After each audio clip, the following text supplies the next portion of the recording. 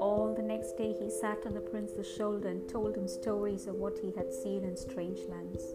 "Dear little swallow," said the prince, "you tell me of marvelous things, but more marvelous than anything is the suffering of men and women.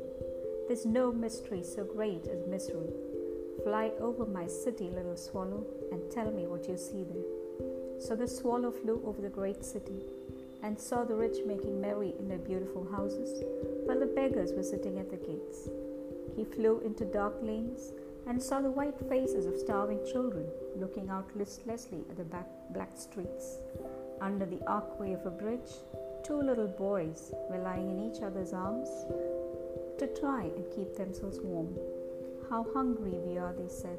"You must not lie here," shouted the watchman, and they wandered out into the rain.